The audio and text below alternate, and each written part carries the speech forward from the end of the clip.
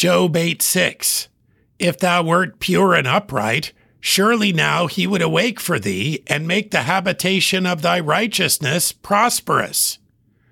Job's friend Bildad is providing his own personal insights on Job's affliction.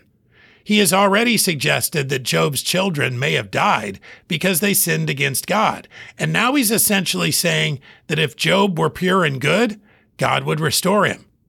But we know none of this is true. We've already read about Satan's interaction with God, and we know about the leave Satan has been given to touch Job's circumstances and health. God identified Job as a blameless and upright man who consistently turned from evil. None of the bad things happening to him at this moment are a result of sin. Bildad is saying too much. He's speaking without knowledge. He's making assumptions. Bildad is making a declaration he has no right to make. This is not something any of us should do. We cannot know why our friends face hardships of this kind. God's chastening may be one of the options, but it is never for us to decide or to proclaim. Bildad would have been better served continuing to sit with Job, not speaking. Job 8:6.